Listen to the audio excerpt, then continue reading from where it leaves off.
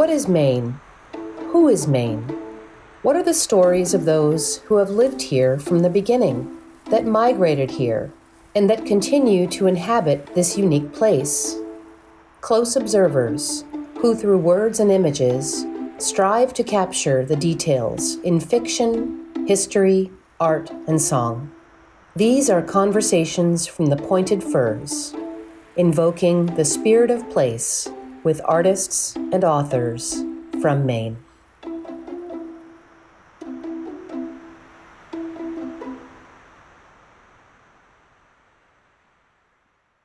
Conversations from the Pointed Firs is a new one-hour interview program with authors and artists attempting to capture the elusive elements of this special place in which we live. I'm Peter Neal, host of this new program. My guest this week is Gordon Bok, sailor, singer, songwriter, storyteller, woodworker, sculptor, and rememberer.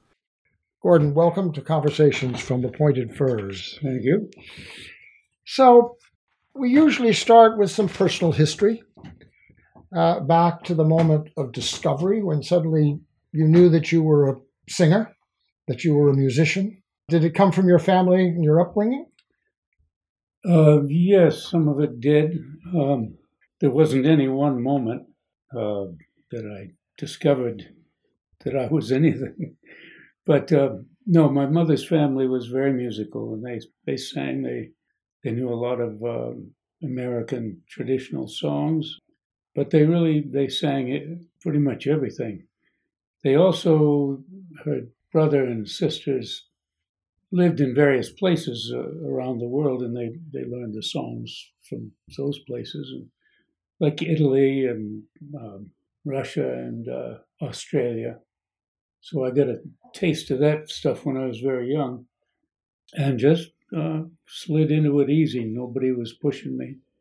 Can you remember the first time you held an instrument? No, but it was probably a ukulele or possibly my mother's. My mother had a tenor guitar. Probably, I don't really remember. Well, at least you were encouraged. It wasn't a tool of the devil. Music was not a tool of the devil. No, not at all. My mother played piano and would dance when asked. Whenever asked. I don't dance when asked anyway, so I don't know about you. Is there any particular moment in your career where suddenly it became that you were validated in this work some way beyond your own sort of inclinations? Well, I would say a lot of people had more faith in me than I did. I have heard this word talent bandied about, and if there is such a thing, it was not presented to me or my brother. I had, for instance, no real sense of rhythm. I could sing you 80 or 100 songs, but I had no rhythm because I'd never played with anyone else. This was when I was 15 and played guitar, but I dread to think what it might have sounded like. So you were an audience of one? Is quite often, yeah. But you knew when you were on and when you were off. As you were singing to yourself, could you hear yourself? No, not really. No, not really. I was very slow in finding vocal pitch, and that has plagued me for many years. I'm better at it now. I've been getting better for the last 60 years, 70 years or whatever. And had to be taught rhythm. And, a man who ran the shipyard, I was working in that summer where my father worked, took me aside after work and said, come on up to my place. And he played Dixieland for me. And he sat me in front of his hi-fi set. And he just made me move my body. He said, if you're going to play that instrument and sing sitting down, you got to learn how to dance sitting down. And of course, Dixieland is pretty infectious stuff. And he knew all the greats. It was wonderful. So your father worked in a shipyard? Yeah, he helped run a shipyard. During the war, the government told the yard that it was going to build wooden boats for the government. And they ended up having 1,500 men and women working there and building these large vessels, some 300 feet. wooden vessels. How they assembled that crew, I don't know. My father didn't know anything about building boats, but he knew boats, and I guess he knew people that could do it. Did you apprentice in the art at all? Not really. I worked there one summer. I was on the dock, but it rained all summer, so no yachts came in. And so they handed me a shovel and would deliver truckloads of gravel to me, and I built 2 rather beautiful parking lots. You know, it takes a village. Yeah, right. Right. And honest work. But I learned a lot there because I knew all the men. I sort of grew up and hanging out in that yard. And anything you wanted to know was right there for the asking, really. Did you know early that you had some kind of affinity with the sea? It was there and I was there. And it was just a constant presence in my life. Mm-hmm. And I knew and admired some fishermen that I knew. They were all around and somehow more accessible. Or kids they were more accessible to kids back then. They really had time for you, mm-hmm. and even if you didn't know anything about fishing or whatever. And when my brother became a fisherman, fished out of Vinyl Haven for a few years. So, and I had a lot of friends that were fishermen, so it was just all around. And what about sailing? Sailing, well, we had the schooners there, which was, I didn't realize how unique it was I couldn't find them anywhere else. And that was, I got into that, and I got some good experience doing that because it was heavy gear. They were built for cargo carrying. I learned quite a bit there. I worked for Captain Havilah Hawkins off and on for 7 years, so seven seasons. Sort of a mythological figure. Yes. His son is my neighbor. Oh, and still in the business. Yeah. Although about to retire, I think. Yeah. Amazing. But these boats were carrying cargo. They weren't still fishing, were they? Oh, no. As a matter of fact, there's, I think, only 2 or 3 in the whole fleet that ever fished. But most of them carried cargo. Quite a few were centerboarders. They were coasters. So they needed to work in shallow waters, but they didn't have engines.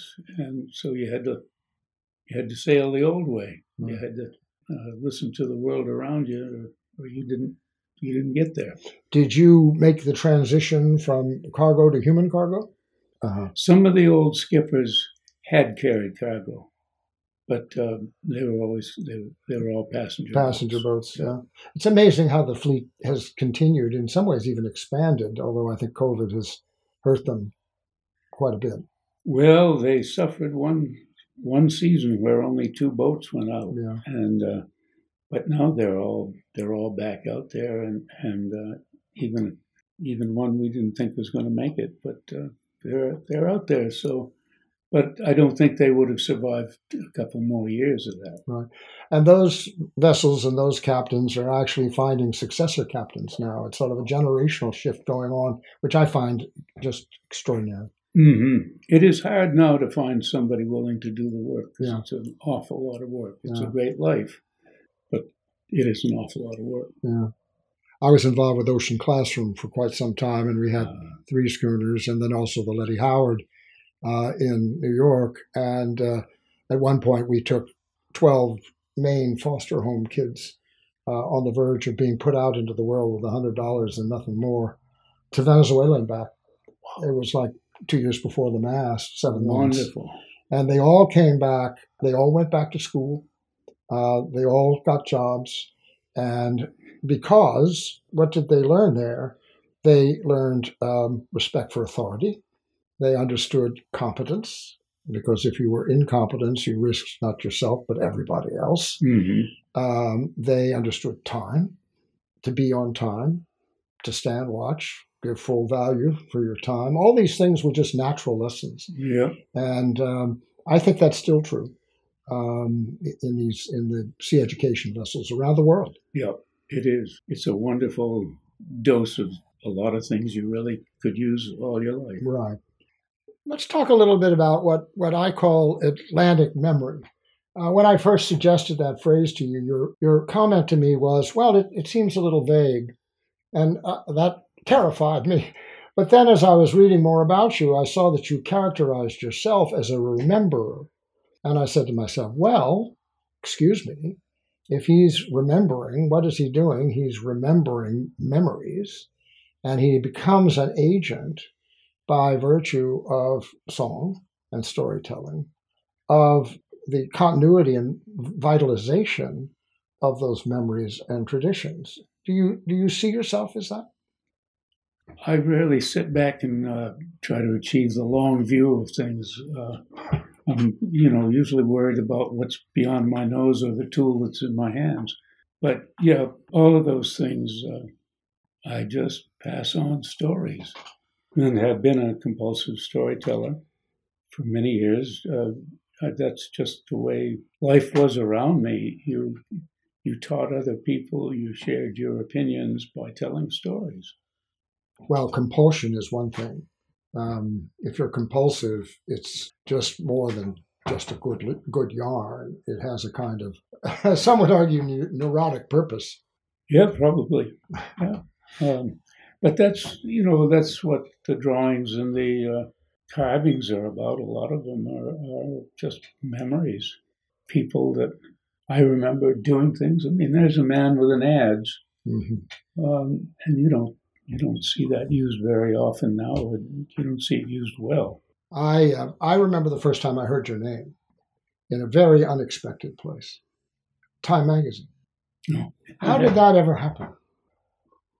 I don't really remember. I thought it was a very odd request, and they just came and interviewed me and printed. They got some of it right. But not all of it. But I would assume it was something of a boost. People love to make things up. Mm-hmm. I think it was somewhat, yeah. And I think I'd made the first album by that time, and of course Noel Stookey was the reason behind that album. He talked me into it and produced it, and was just a great boost. Noel Stookey, also my neighbor and one of the founders of WERU Radio. That's right, yeah. The memory has a kind of traditional shape that is sometimes called Celtic, sort of the Celtic traditions that were essentially transferred from the old countries, the North countries, into Cape Breton and Atlantic Canada and Maine. Do you feel that connection? I don't feel much of a direct connection to Maine, but then again, I'm not a scholar, so it's a little harder to trace, I think, from my perspective. But the traditions, of course, yes, there are some traditions that have come down. The songs can be a little misleading. Some of them are from poems, and that's the mythology that the poets are building up, which is not necessarily the working people. For instance, Charles Kingsley, wrote a poem, Three Fishers Came Out of the West. People have been putting tunes to that. I probably did when I was a teenager. I did a lot of that.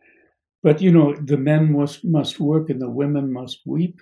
That's valid, but it isn't what happened. Right. In the Celtic tradition, look at Collar Heron and songs like that. The Heron's Heed, the Scottish tradition where the men followed the fish and the women followed the fishing boats because they did the gutting, they did the selling of the fish.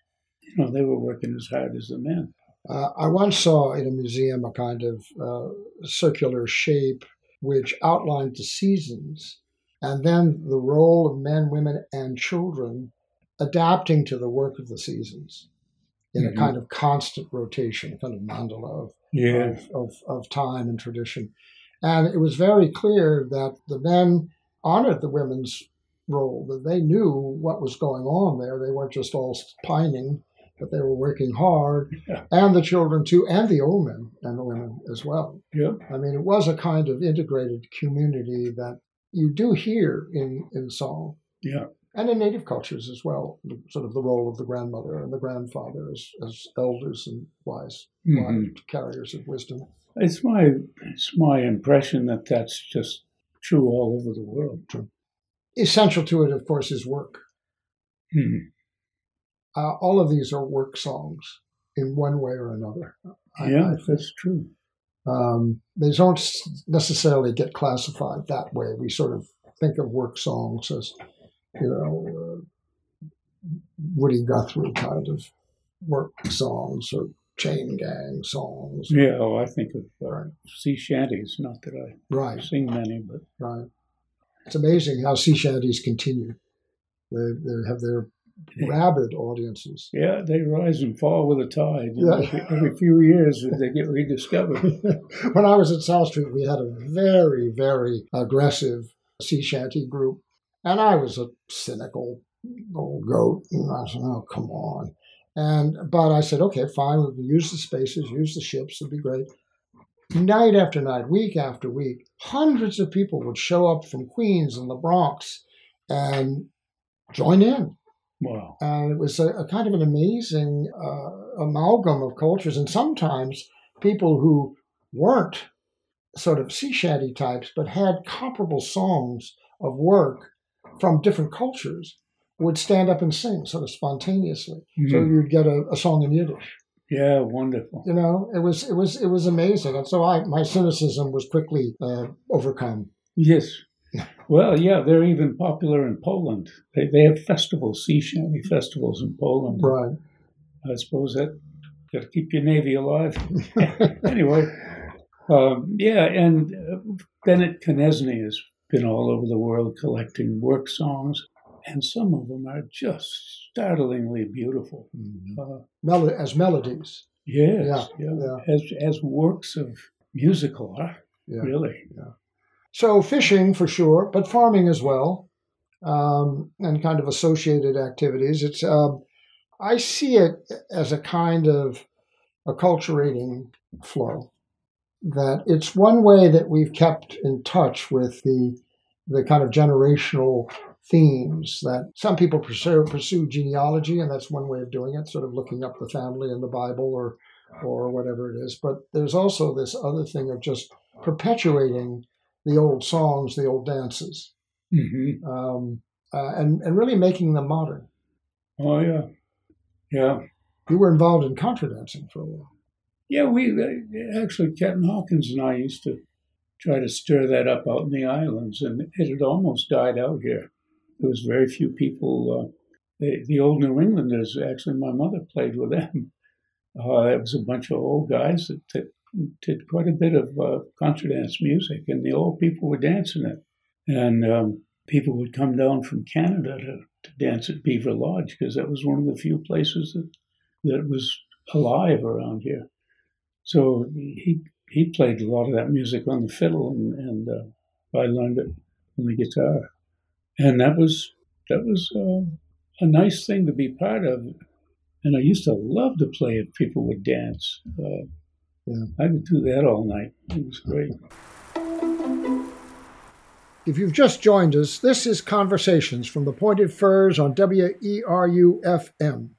My guest today is Gordon Bok, singer, songwriter, storyteller, a keeper of traditional music and ways of thinking that are unique to Maine, to the Atlantic coast, and to the cultural flow of humanity as informed and shaped by our ocean world.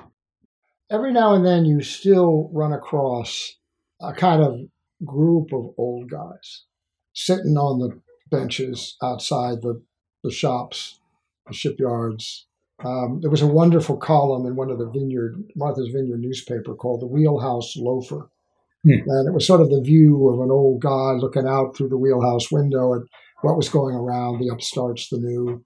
And I remember being sort of envious of that. Oh, God, isn't that wonderful that these old guys can sit and talk amongst themselves and laugh and carry on? Maybe I can do that someday. And here we are. Mm-hmm. And I keep looking for a fish house to sit in front of and just, Yeah.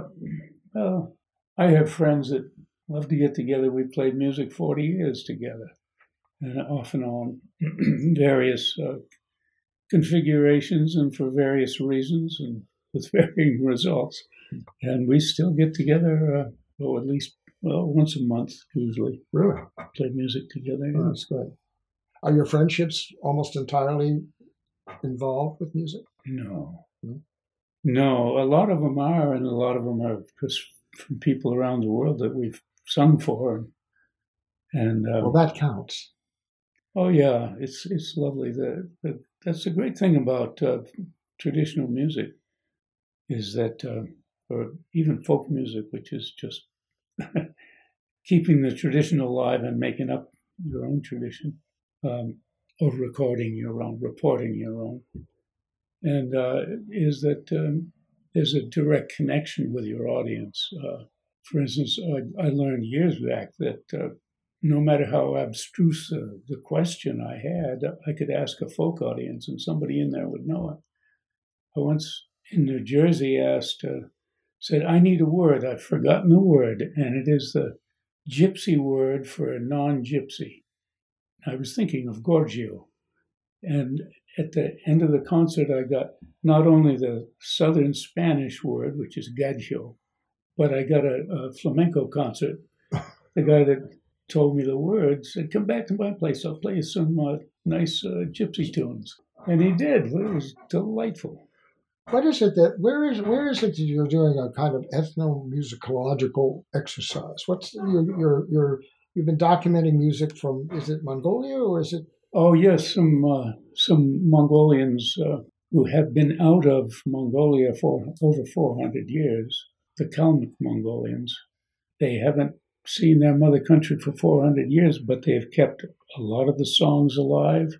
Yeah, and I played in a dance band, so they weren't exactly doing contra dances, but it was group dances. Mostly the kids were dancing. The older people were teaching them, and I ended up playing music with them. And then because I was interested, they started giving me recordings of their stuff, or I would I would tape a few things, talk about an accidental collection. I mean, I didn't know how to, for the life of me, I couldn't do what you're doing now, conducting an interview. Anyway, but I ended up with quite a collection, and I'm organizing it. There's actually more interest in my collection in Russia, where these people have a small state, I guess you'd call it, than there is in the United States. But isn't that the point? The point here is, it's amazing, really. A diaspora of 400 years maintaining their cultural identity through music. Yeah. It's a perfect example. It's amazing. And I think that's happening here on the Atlantic coast as well. I think that there's a kind of binding together through music that is sustaining values in the face of all kinds of challenges and corruptions. Yep, that's true. It's going on amongst the schooners, the Windjammer fleet. There's people like Bobby Quinn from Eagle Island, who reads his uncle's poetry, which is originally set to popular tunes of the day, right? And sort of my grandfather's time. And he's keeping it alive. Ruth Moore did it. Ruth Moore did an amazing job of chronicling life on the Maine coast from the era of my childhood and hers. Well, are there archetypes? Are there the repetition of stories just over time, culture to culture even, where you suddenly see that maybe the costumes are different, maybe the names are changed, but the basic underlying stories are the same? I think so. I'm not scholar enough to make the kind of comparisons I'd like to, but yeah, you see it to murder ballads, I'm sure. Well, yeah. I've seen translations of murder. Well, gee, I even sing a Mongolian murder ballad. In a way, it's short, but it's good to know that murder is universal.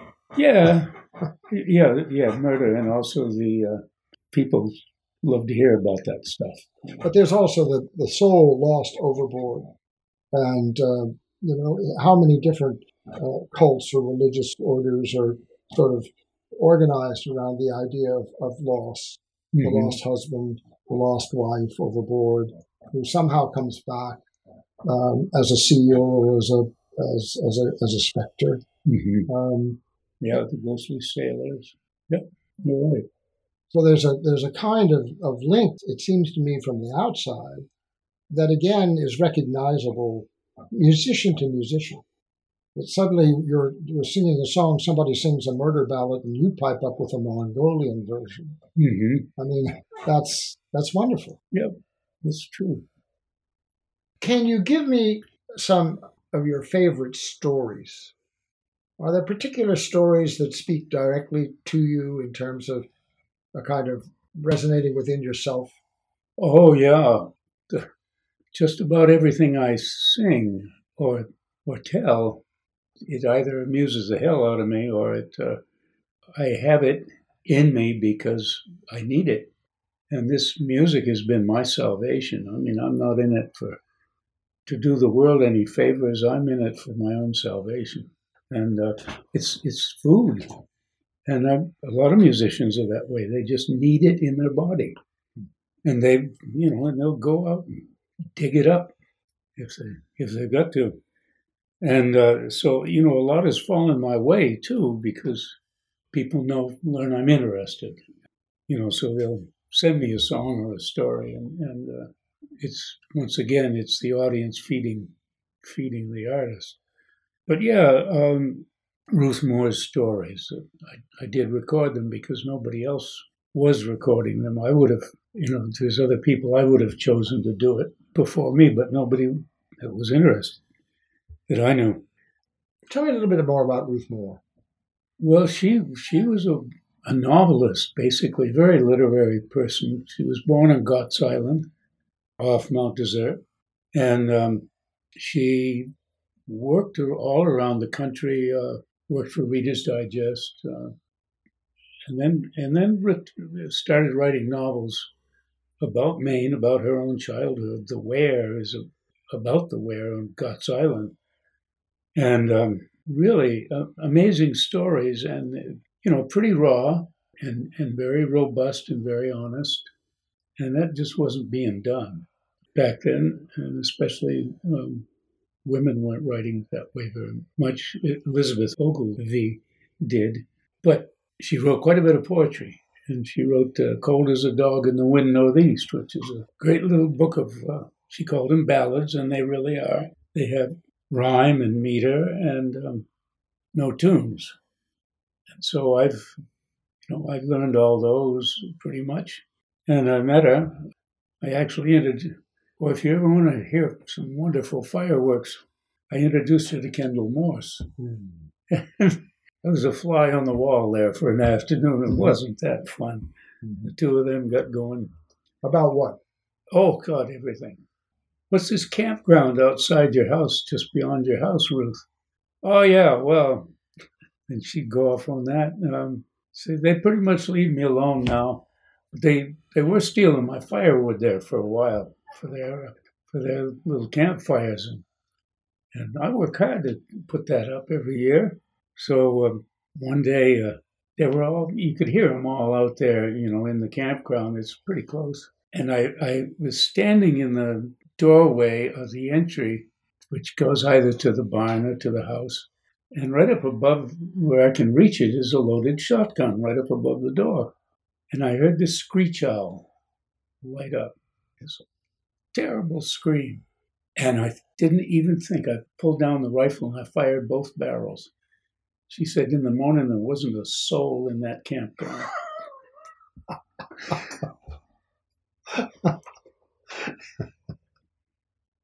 Did you put these did you make music for these ballads? No, I did not. Yeah. No, I told him the best I could. But she did give me a poem once called Little River and just handed it to me and said, I think this one could use a tune. She was perfectly capable of writing tunes herself, which she had done. She used to do that for her grandchildren. But I did write that and record it. So, can you sing it? I think I can.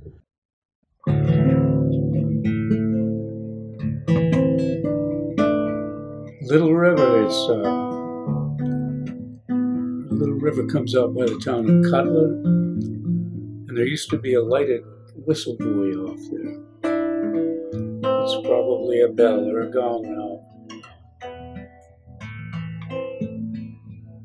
But the person in this poem has heard that buoy all his life, and now he's hearing it, he realizes, from above him. And he's just figuring out that he's drowned.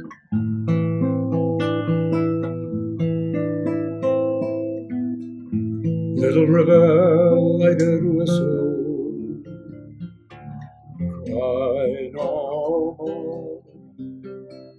Sleepy song from the breakers calling me back to shore. Whistle it soft to the silver river, whistle it loud to the wheeling sun, whistle it low to the moon and the morning. Not to me, never to me.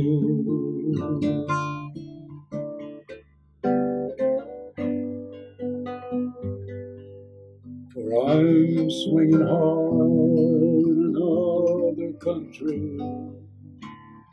swinging low, rolling it easy, and the dolphins follow me where I go.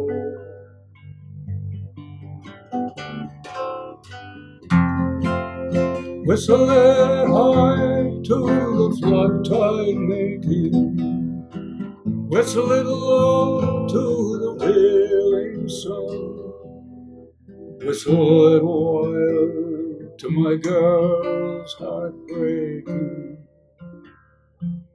She'll remember she was the one.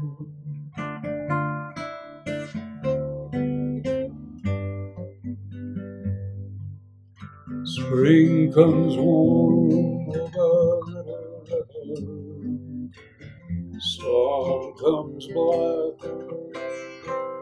I was headed home when the Indian giver took me back.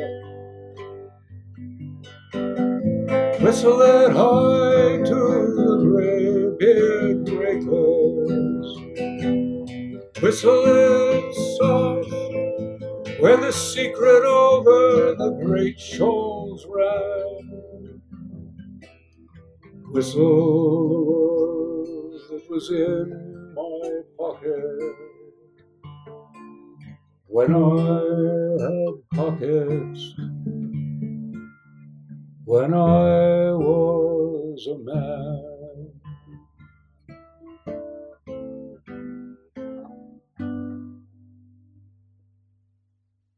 Isn't that something? Oh my gosh. That is a beautiful tune. Thank you.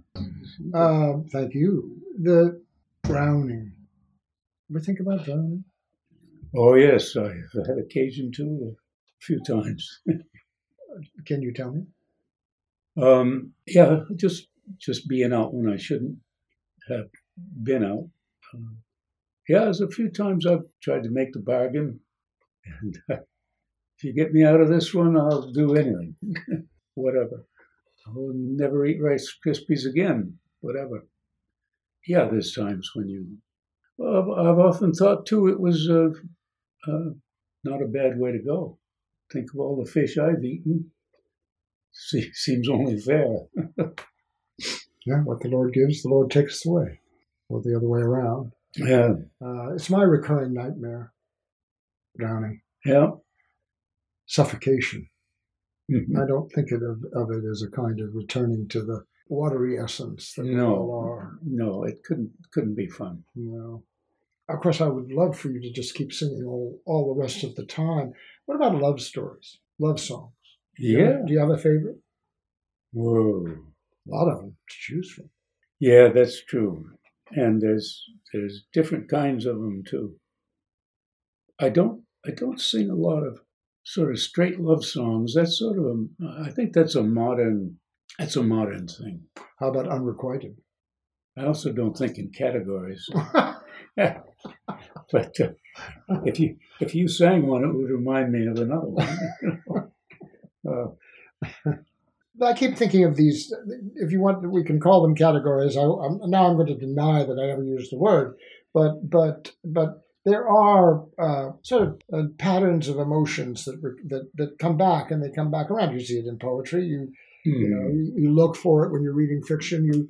It's part of the value of this kind of cultural thing between the performer and the performance, actually, and the audience. I mean, isn't the connection based on not just recognition of talent, but a kind of shared emotional response? Oh, yes. Don't you want your audience to laugh and then cry and then laugh and then cry again? Yeah, I don't really think of it that way. But I think of going out there with some cool stuff that I want to share, that I think they're going to like. Is that selection political? I don't see you as a polemicist, overt polemicist, are you? No, I don't push one particular thing. Although Scott Alaric would say that everyone who performs is performing a political act, you might say, and yeah, I don't feel that it's my job to tell people what to think, especially my audience, which is in general smarter than I am, and certainly more experienced, and maybe not in folk singing or whatever, but no, I don't like to tell people what to think. I like to show them things that I think are cool. They may have done things differently, and we maybe call that smarter, but they wouldn't be in your audience if they weren't seekers for something, and that they see in your performance some kind of teaching and learning experience. Yeah, well, of course, I think you tend to attract the people that are seeking the same kind of things that you are, and that works two ways, luckily. But no, I don't think in terms of political movements particularly. But it was funny how little in my experience up until I started working in the cities in the winter, how little I was aware of politics, how little it came up, but there wasn't much on radio. Well, there's shipboard politics, and surely there's small town politics. Oh yeah, there was that. And yet I wasn't involved in that. I was sort of across the harbor where the big boats hung out, kind of what I was interested in. If you've just joined us, this is Conversations from the Pointed Firs on WERU-FM. My guest today is Gordon Bok, singer, songwriter, storyteller, a keeper of traditional music and ways of thinking that are unique to Maine, to the Atlantic coast, and to the cultural flow of humanity as informed and shaped by our ocean world. My son's a musician, and he has evolved sort of out of Irish music into sort of more modern, even some rock and roll. But he has one song he comes back to all the time. Do you have a song like that somehow it seems right for every audience that you ever played in front of? Yeah, I have a few songs like that. I certainly wouldn't do them every concert. I was always terrified of getting sick of hearing, any one song or myself or whatever. But I would say the first one that popped to mind is an unrequited love song, and it's Barbara Allen. Yeah, I heard it. I liked it. I never had any version that I had learned until I heard Dave Calder sing it. He's a fellow from Skowhegan originally, but Canaan now, he and his family. And it is just stunning. It has all the mystery of why she spurns him. It doesn't explain it the way some versions do. But it has verses in there that he probably made up. But it's totally his take on it. It is, and when I sing it to audiences, I notice occasionally that nobody's coughing. This thing's 7 minutes long, and nobody's moving around or anything like that. It's the silence really becomes noticeable. So let's talk a little bit about Maine. The idea here is to see if we can get different perspectives on this place where we live. It has a special spirit that becomes, I think, even more pertinent and poignant as the wheel turns, as history evolves, as things around us change. And there's a set of values, or there's a set of circumstances that can be articulated. I think that they come from the landscape, they come from the woodland, they come from the coast, they come from the deep sea. Do you have any songs that speak to you that way, that are sort of speak more precisely to the Maine experience? Well, one that comes to mind is the old figurehead carver. It's actually in New Brunswick. It's a poem by a preacher in New Brunswick, H.A. Cody. And he wrote it about the fellow who carved the figurehead for the Marco Polo, which was built in New Brunswick, famous clipper. And it's just talking about the process of pulling something out of the wood, that he sees all these things and he has to carve them. He needs to do that. And you can hear in it the imperative to do good work. You can sense that he wouldn't like himself if he let something go out of the shop that wasn't right. And that's the way it was at the shipyard. They were very proud of what they did. Built some really lovely vessels, and they could also build fishing boats. Mm-hmm.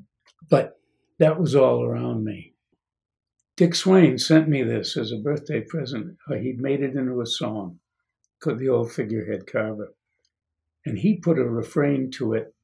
The refrain goes, "While my hand is steady, while my eyes are good, I will carve the music of the wind into the wood." Isn't that lovely? Perfect. And he got that poem so thoroughly, so well that he could come up with a refrain like that just put a real point to it. It must speak to you directly as a woodcarver. Oh, yeah, definitely. But the story I was thinking of, that one of the values is just, yes, people were valued for the quality of work they did. And you could tell they were proud of it. I had a young fellow, a friend of mine, Sam Tibbetts. He's still around. He was working in the shipyard the same years that I was around there quite a bit. And he worked under a man named Dayton Wheaton was his name, who was the head machinist there. And Wheaton was just a legend. He was also the head mechanic. And he could do anything. And the two of them were sitting there having lunch, and they were sitting on the workbench of the carpenter's shop. It was in the springtime. And I was sitting on the table saw run-out table, and I was looking at them with the windows behind them and the harbor and the town behind them. And it was in the springtime, and it was just spitting snow. And I heard this motor coming by. I looked out the window, and here was two mastheads coming by. I couldn't see the boat, but I delivered that boat to Norfolk the fall before. So I kind of knew those mastheads. So that she was putting by with her motor going. And the conversation was drifting around. All of a sudden, young Sam, my buddy, perks his head up, and he said, "That's Alphard." Well, he's facing me. He can't even see there's a boat out there. But he heard that motor, and he said, "That's Alphard." And Wheat, he listened for a second. He said, "Yes." And he didn't change those valves out like I told him to, did he? And that was just, I will never forget that moment. Right. There's a famous sort of critical remark about the soul in the machine, and they do have personalities. Oh, yeah. We had a place in sort of a fake lighthouse in Nova Scotia, and it was surrounded by one of the most beautiful saltwater farms. And the old farmer came from a family of boat builders and mechanics and sailmakers, the Stevens family. And Randy Stevens would talk about one-lungers, collect them. Mm-hmm. And he told me, he said, "I can tell every one-lunger engine I've ever heard. I can separate it from another one. I can tell you whose boat it is and who's driving it." whether Wow. the father's driving or the son's driving it. Wow. That's great. I said, you got to learn how to listen. Mm-hmm. That is another unquantifiable thing that happens to people who work on the water. I mean, they're out there every day. The information that's going into their brain every day of their lives is untaggable. You can't put words to it necessarily, but it adds up to something, which is why their hand moves on the tiller or the wheel a certain way. They couldn't tell you why. Or pick the spot. Where do you trawl? And Yep. yes, you can do it over time and time and time again, and there's sort of evidence that says, well, this is a good one, that's not. But how do you necessarily, because the conditions change all the time. Yeah. And you're doing it now, too, with temperature change in the water. Habitats change. Mm-hmm. Fish migrate, lobsters migrate. And it's a complex system. And I have enormous respect for first of all, I have enormous respect for anyone who has real skill. Mm-hmm. And they have to be, tradesmen deserve the kind of respect that sometimes they don't often get. Yeah, that's true. And one of these days we'll have no tradesmen. And then what do we do? Who's going to fix the well? Yeah. Start right there. I often wonder if in another setting where there's a lot of, I know people who work outdoors have it, the same kind of information coming in. I wonder if city people have the same thing. Oh, you do? Street smarts. Yeah. Street smarts, sure. And it's real. You can read the landscape. I lived in Tokyo for a while, and it's a city if you want to see a real city of light, it's not Paris, it's Tokyo. Because it's just an explosion. If you go to Shibuya or Shinjuku parts of Tokyo, it is an explosion of neon art forms. And I used to talk about light marks. And I would say, well, we're going to go to this place, and you want to turn left at this light mark, not the landmark, not the street sign, because you can't read it, but the light mark. And people find their way following the light in places like that. It's also all the senses are applied. That's the other thing about it. Out there and a farm or two, you're listening, you're hearing, you're feeling, you're smelling, tasting. All of these things come part and parcel. It's a full sensory experience, which is. We don't pay a lot of attention to things, even like smells, something as big as smell. But I was driving in Philadelphia once, had the windows open, it was, I think, in the spring. I drove into a farmer's market, and this was 40 years ago. And all of a sudden, I was so thoroughly back in Sedgwick, the woods of Sedgwick, well, Herrick's actually, that I had to stop the car. It's almost as though I couldn't see out the windshield. It was something I'd smelled. It smelled really, for all we don't pay a lot of attention to it, it's a great trigger of memory. Well, and the same thing is true with the things that we choose to see and the things we don't see because we don't choose. Mushroom, for example. I once lived in Iowa, and there were thousands of morel mushrooms around. I could never see a one. Wow. And people would say, it's ridiculous. And I said, there, should put that. How about that there? So finally someone came and said, this is what you look for. Taught me how to see. Yeah, that's true. And then suddenly and so that teacher-student thing is something as simple as saying, well, you look for a morel mushroom here. You don't waste your time over here. You only look here. Chanterelle, same thing. And it just informs you and makes you a wiser person and one who values those things more. I toured with a dry stone wall builder from Scotland. I see them now. I see them everywhere, and I judge them. And that's a fool's wall. And there's an informal one. It's fun. But suddenly they're there, and they weren't before I knew him. Suddenly there'll be a tourism path of walls, stone wall path. That would be. You just follow all the stone walls in the state of Maine. Yeah. If you want to have a subcategory, you could follow the Fool's Wall. Yeah. Tour. Right. We're going to run out of time. I'd love to get you to sing one more song if I could.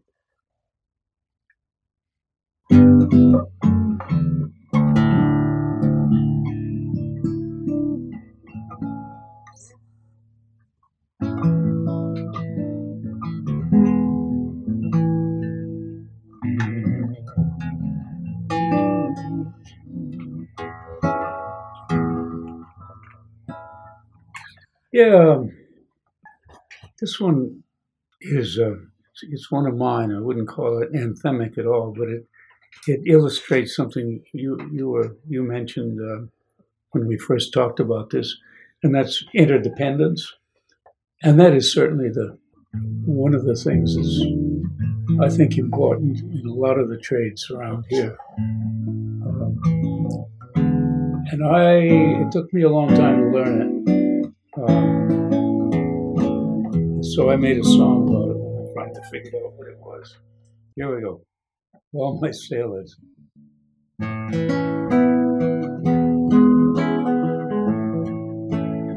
first boat I took out to sea, I didn't know where that boat was going. All I wanted was away from here, and all I knew was keep on rowing. First boat I put out to sea, I wouldn't have none to sail with me, none to row, none to tow, and none to stow my cargo down. But I come a-staving through the storm, and all my leading lights were gone. There was 3 old sailors by my helm, tell me I don't sail again. One named Peter, one named Saul, one don't claim no name at all. One to sing, one to haul, and one to heave me when I fall. When I stumble on the reef, I got 3 good sailors take my grief. One to bail, one to sail, and one to hold me when I wail.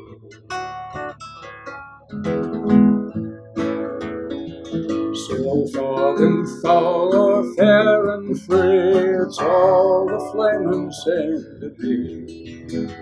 'Cause all the good hands that ever sail are rolling down my weather rail. When I turn for making land, I got 3 good sailors to my hand. One to bail and one to sail, one to hold me when I wail. If I hoist my sail again, come in sun or go in rain, all the sailors come hand and hold and steer with me. One to row and one to tow, and one to ease me when I go. One to row, one to tow, and one to heave me when I go.